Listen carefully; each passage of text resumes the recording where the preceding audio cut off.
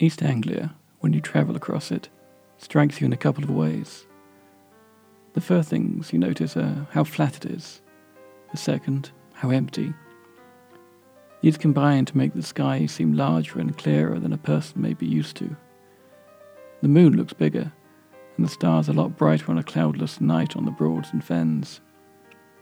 It was these empty spaces and that curious, still flatness that made East Anglia the site of more RAF bases than anywhere else in the country during the Second World War. The men and women who maintained these bases, who flew the planes, who kept the bombers and fighter planes running, came from all over the world to fight the Nazi threat in the skies over Europe. However, it seems that when the war was over, there was another threat to these remote bases, and one that was a little more supernatural. My name is Richard Shepherd, and this is Hallowed Histories.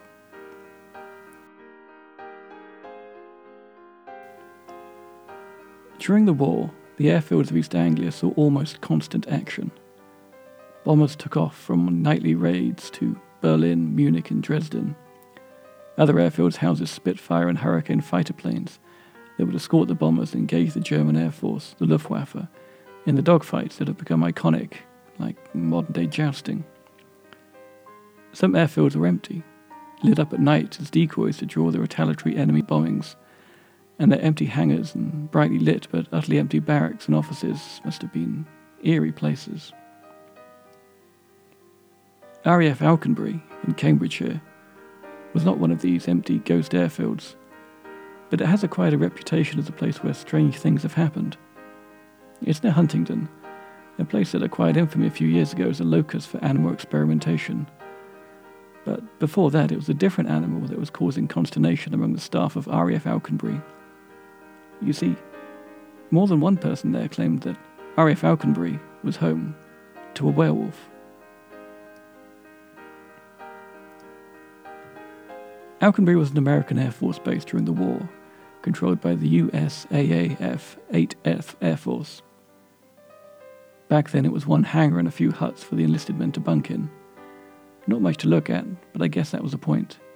A big airfield had made a nice target for the Luftwaffe, and Alconbury kept things small and discreet. As the war picked up, though, the airbase grew, and by the time the war ended, it was one of the largest and most used air bases in the region. After the Second World War, the site was placed back under the control of the RAF. But when the Cold War began to threaten world security in the 1950s, the Americans once again took control of Alconbury. And that's where it stood until the 1990s. The place was home to fighter jets like the Tornado and the Phantom, as well as heavy-duty warplanes like the Thunderbolt. To host the men who maintained these machines, Alconbury developed and added shops, a gym, and even a cinema called the Spartan to the airbase. Less fun, but more a sign of the times, the buildings were reinforced in the hope of withstanding the nuclear blasts that haunted the imagination of the Cold Warriors. It's kind of an eerie place now. Parts of the base are still in use and maintained, but most have become derelict and forgotten. The social areas, the cinema, and the barracks are like a ghost town. Back to the werewolf, though.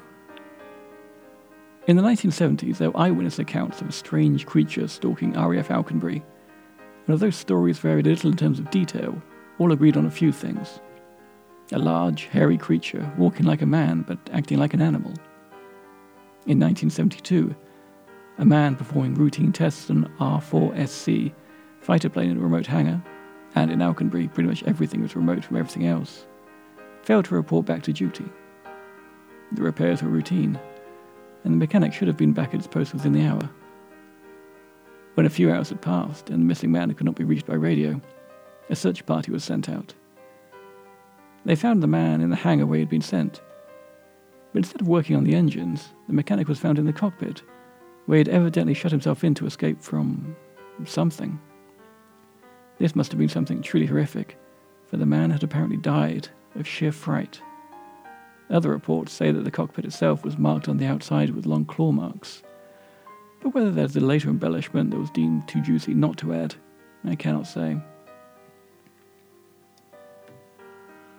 An enlisted man named Wesley Updegrove certainly seems to think that Alconbury has something a little mysterious going for it.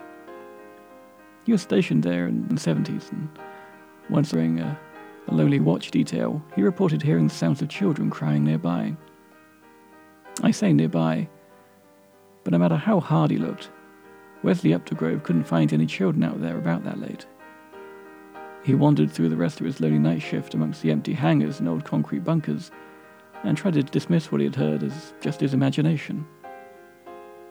However, being an inquisitive sort, Updegrove did some research, and found that his night watch route went over what had once been the small railway branch line, where, in 1876, several children had been killed. 100 years later, Updegrove believed, he had heard them crying out again.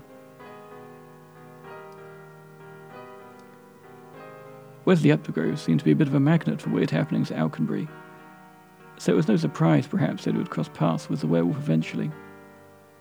In 1970, while guarding a secure weapons storage area, he saw the werewolf in person, as it were. He described a 5-foot-tall humanoid figure, naked, 200 pounds and muscular. Oddly, Updegrove describes the beast as being only moderately hairy, but distinctly inhuman, with a flat, dog-like snout and long ears. Despite carrying his regulation sidearm, at 38, Updegrove didn't try to apprehend the creature, who didn't appear to be a threat. Instead, he let it run off, across a field and over the fences into the thick forest that bordered the north of RAF Alconbury. He even glimpsed the werewolf again, a few weeks later stalking through the very woods where he disappeared to the last time. In the 1980s, after the Falklands War and the collapse of the Berlin Wall, Alconbury began another slow decline, with airfields being shut down and regiments being disbanded or stationed elsewhere. The day of the bomber planes were over, and the fighter planes that took over needed less crew to maintain them. With less people, there were less sightings of what had become known as the hard stand monster. True, the woods to the north of the base were still avoided, and the rumours lingered on, but whatever creature had made the base part of its territory in the 1970s was gone.